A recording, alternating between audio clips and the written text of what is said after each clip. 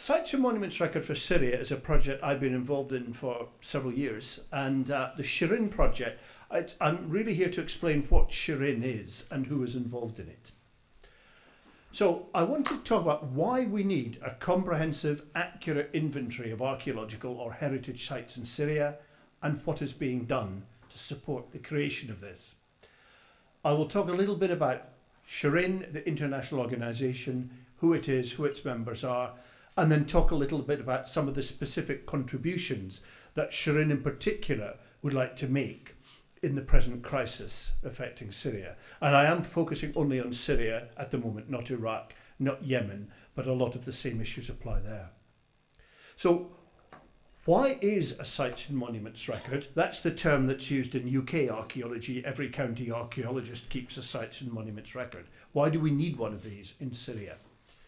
Well, what it does, it holds, your SMR holds basic information on each known site. Names, location data, different components, date, who's worked there, basically what it is. And in most cases, there'll be a GIS layer with spatial data as well.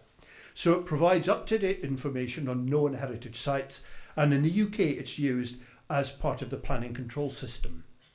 When roads are built, when new housing estates are built, that's what you go to.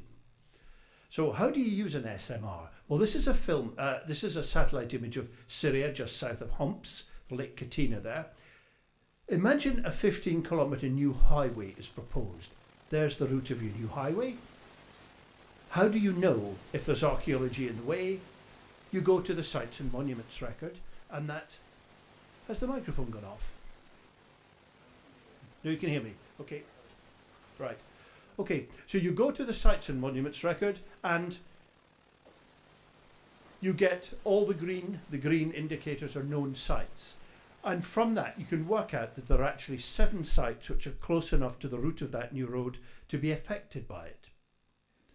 Now, it's probably not feasible to excavate or protect all of them, but so you need to know what the 7 sites are like, size, date, condition, and then make a decision about which are significant, where you might want to invest resources. And there are various criteria for making these kind of decisions. But to do this, you need to refer to a wider knowledge of what is already known and what isn't known. What do you know? What don't you know? Where are the gaps? So in this case, you would have 7 sites, and all I've done here is given the nature of the site, whether it's a mounded tell or a flat site, whether there's standing stone-built architecture, and the date. And with this kind of evidence, you can decide which are the priorities, perhaps for full-scale excavation, which are in such poor condition that there's not much to be done, which might need to be surface collected or have test pits put into them. And decisions can be made on various bases. It may be the value for the tourist industry. It might be the information value. If you know a lot about Islamic period settlement in that area, but nothing about the Neolithic, you might decide the Neolithic site is where you should focus your resources. Could be the importance to the local people. It might be that particular sites are important in terms of national history, even though the remains themselves are not terribly significant. For expansion of modern settlements, SMRs tell you they help prioritise when settlements are spreading by indicating the areas you should avoid. And in this case, this village, if you look just at the top of the village, there are 2 sites. I haven't got a mouse. Oh, yeah. There are some known sites here. So you would try not to expand settlement in that area, but perhaps to the other, at the southern edge of the town here.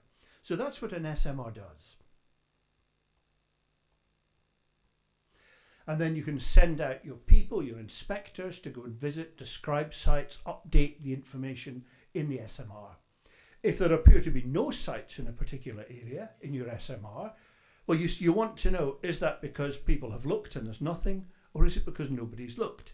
And in many parts of the world, even in some parts of Britain, there are gaps in our knowledge. And again, that tells you whether you need to go and look before any further, before, for example, your road is built. How does this relate to Syria? Well, as of 2011, when all of us working in field projects in Syria had to stop, there was no systematic national inventory for Syria.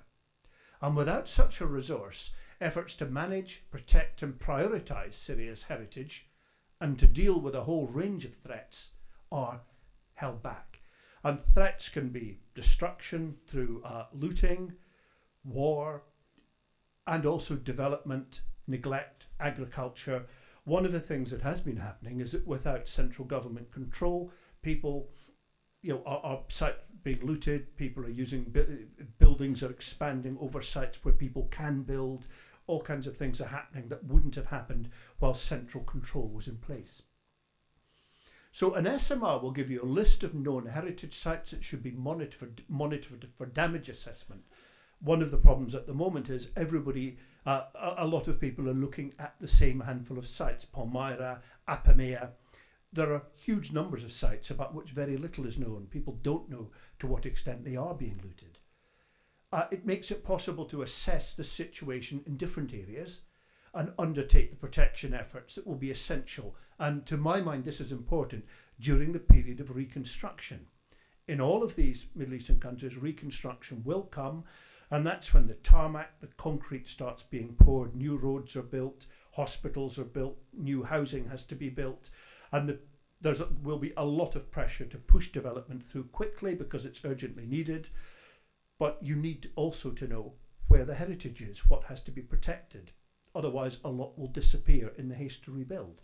So it lets heritage managers distinguish between what is important, what is not important, what is known, and where there are genuine gaps. So it will also help meet the expectations of international donor organisations because they expect there to be mechanisms in place for the protection of cultural heritage in the same way as environmental impact assessments are generally required, so are cultural heritage impact assessments. And again, you can only do that if you know what you've got. And it will also provide vital information on what places looked like. For example, when it comes to the argument over new build versus reconstruction in urban areas. You can imagine post-war in places like Syria, there will be a lot of pressure to rebuild Aleppo, rebuild Homs. There may be large amounts of money coming in from the inside to build huge shopping malls, big administrative complexes, and the Antiquities people will be under a lot of pressure. If they want to argue for reconstruction or for excavation prior to rebuilding, they need to know what they've got and they need to have that information at their fingertips because the development pressures will be very strong. Now, a proportion of the information required to create an SMR for Syria exists, and it exists within survey data collected by various research projects who've been working there in recent decades. And the project I'm involving in has been seeking to create an SMR by initially combining data from the Fragile Crescent project, one I was involved in directing, which was based at Durham, funded by the Arts and Humanities Research Council, and a French project known as Projet Paléocea, funded by the French Research Agency, again run at practically the same time as us. And between them, they have quite a large coverage of Syria. Not all of it by any means, but there's a lot of data within those two databases. But the databases were not designed for heritage management purposes. They were for research projects. They're not necessarily easy to use or manipulate. The Paléocea one is in French, Fragile Crescent is in English, and so on. But that will provide the basis of a SMR to which other data can be added. And the yellow boxes give you a rough indication of the coverage of the Fragile Crescent surveys. And as you can see, there are many areas not covered. Some parts of northern Iraq are included as well, but there's still quite a lot of ground covered. That's roughly where Projet Paléocea covered, a lot of western Syria, whereas we covered part of western Syria and quite a lot of the north. So bringing this data together, you have the basis of a substantial SMR. To fill in the gaps, you turn to remote sensing, and the three yellow circles show sites. These are visible as soil marks. This is Corona 1960s old SPAS satellite data. Those dark patches are soil reflectance differences. And you can see the same sites on the ground here, where what you see is actually light soil, light coloured soil, which for some reason, which we don't fully understand, ploughed out archaeological sites often tend to have lighter soils. They dry out faster than the natural geological soils around them. On this imagery, they appear as dark because we've always found it easier to see things on the negatives rather than the positives. So that's how you can start to fill in the gaps, locating what's not known. Structures, sites like this give a very different response. This is in areas where you build in stone rather than mud brick. But again, you can pick these up on imagery. So it's possible to map a lot from the imagery. The data then has to be accessible. And we are starting to put data into a cultural resource management package called Arches, which is being used by a couple of other projects as well. And the idea is to make the data interchangeable. But this is when the fun starts, when you start pulling data from different sources together. There's a lot of manual data checking and variation required. You have to think about the SORI, toponyms, common terms. Otherwise, the extraction of information from the database goes horribly wrong. If you've used circular and somebody else has used round, yes. When you start to combine data from different sources, it adds its own problems. The yellow dots are sites recorded from my own survey around Homs. The black triangles are data that the ASOR, the American project, collected from published sources. And as you can see, some of them are quite close, others are not. The second arrow is about 800 metres away from the site. There are other sites, these arrows point to sites that we have struggled to find. So there's quite a big difference between what's in the published record and what's actually been encountered on the ground. Now, who's currently involved in this field? The American Schools of Oriental Research have a project largely funded through the State Department, which is trying to create material for an SMR. They're using remote sensing, Arches database, published data. The problem they have is because of their funding basis, they cannot deal directly with anything that any organisation that is seen as part of the Syrian regime, and that includes the Directorate General of Antiquities. There are other US groups as well, because there were several tranches of funding. Some of them had close links to opposition groups, others less so. Some are working on training Syrians, others passing back information on destruction. But it's not entirely clear how all of these groups are functioning, exactly how they relate to the ASOR initiative. The Directorate General in Syria begun after the crisis, they've begun finally to create a national archaeological inventory. They've used an Oracle database, so it's not web accessible. And initially it was in Arabic only, though I think they're in the process of trying to make it English Arabic. But originally it was designed to be used only in Damascus from the DGAM offices. And the risk is pretty clear if that particular building is hit. So they now have it backed up on the cloud somewhere. And this draws on the DGAM's records, the paper records and the CDs and information they've been given. UNESCO have a Syria programme. They're trying to bring on board groups who can create tools for the protection of heritage or provide training. But UNESCO have a limited budget. The difficulty with UNESCO is they then go back to the people and say, well, this is great, can you do it? Then you go back to UNESCO and say, yes, it will cost you this much. And UNESCO say, ah. The German Archaeological Institute in Berlin do have money, one of the few groups that does, and they're currently providing training and support for the DGAM project, but it's not entirely clear how that relates to what other groups are doing. Then there are ICOMOS, who have an interest in this, the International Council of Monuments and Sites, Heritage for Peace, that Emma Cunliffe will talk about, and Bob Bewley's Iamina project. So there's a whole bunch of groups overlapping to some extent. There's a lot of information out there, but there has to be agreement as to how it should be pulled together, how it should be accessed, who should access it, and things like that. And some of that gets into quite tricky political waters. Shireen. Who are Shireen? It's called Syrian Heritage in Danger, an international research initiative and network, shortened to Shireen. What is it? What's it trying to do? And who is involved? Well, it was created in 2014 as an initiative from the research community working in archaeology, art, history of the ancient Near East. And it brings together many of the research teams that had worked in Syria prior to 2011. And its particular aim is to make their specialist expertise available to wider heritage protection projects. One of the things that I have found, not exactly depressing, but I suppose, to be honest, and it's not just me that's commented on this, that a lot of the heritage projects being proposed have relatively few people involved with them that have any real experience of working in Syria. I've been asked to review grant applications for things like EU funding schemes, and I've seen project applications coming in where there's hardly anyone who's got any experience of Syria. For some, it's become a bandwagon. So Shireen is interested in bringing the expertise of people who, some of whom have had 30 years of experience in Syria, and bringing that specialist knowledge to feed into other initiatives. So it represents the major research institutions in Europe, North America, Oceania, and East and West Asia. And its aim is to support government bodies and NGOs in their efforts by bringing the knowledge of the Shireen people to bear. And its intention is to respond, and this line is from their website, to the needs of Syrian colleagues and authorities, regardless of their political, religious or ethnic affiliation. And various current projects are one way or another hamstrung because of politics. So the purpose of Shireen is to bring the expertise of its members, basically the working archaeologists, people with the knowledge of Syria, to heritage protection. And there's a website down, the URL is down at the bottom here.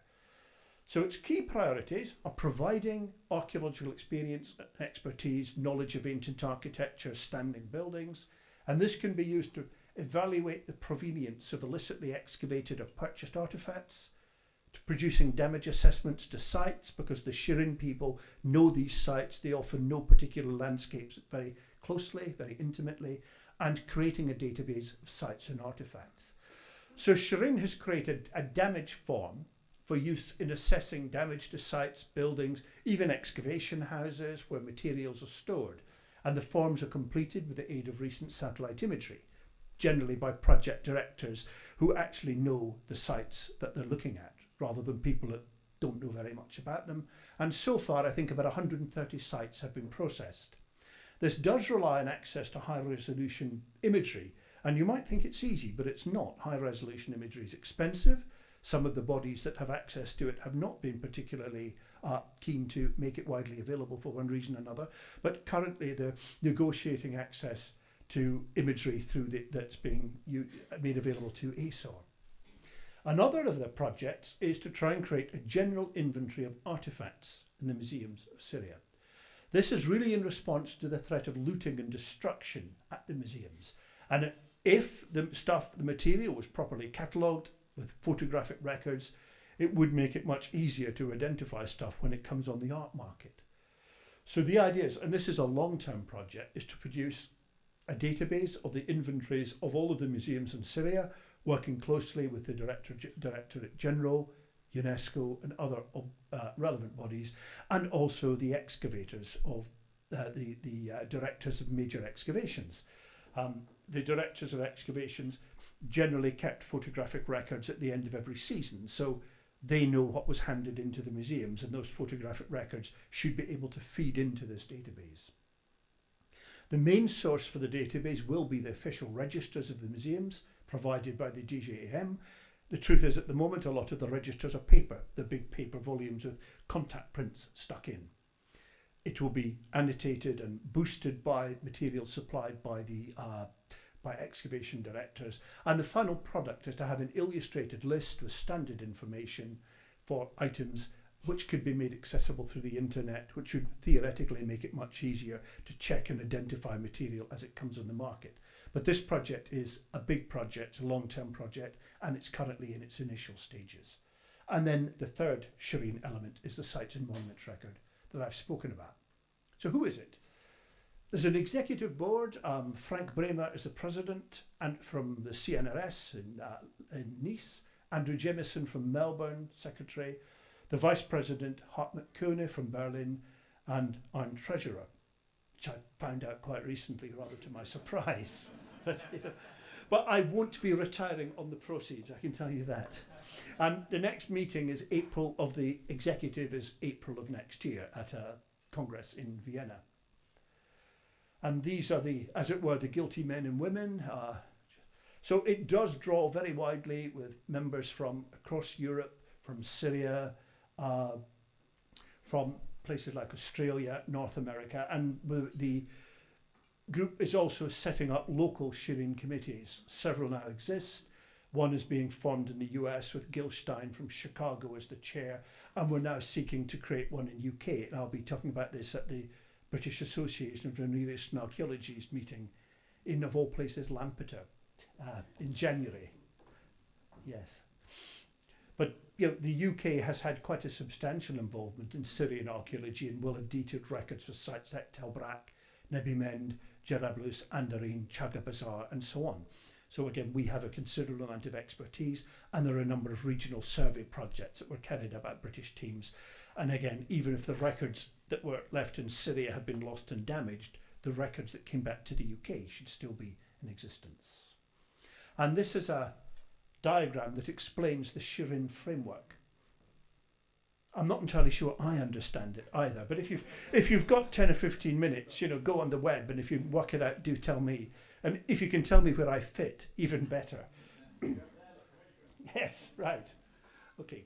But if you are interested, have a look at the website, and we will be doing something in January about announcing the setting up of a UK arm of Shirin to try and capitalise on the expertise and knowledge that we have and make that available to all those trying to protect heritage. Thank you.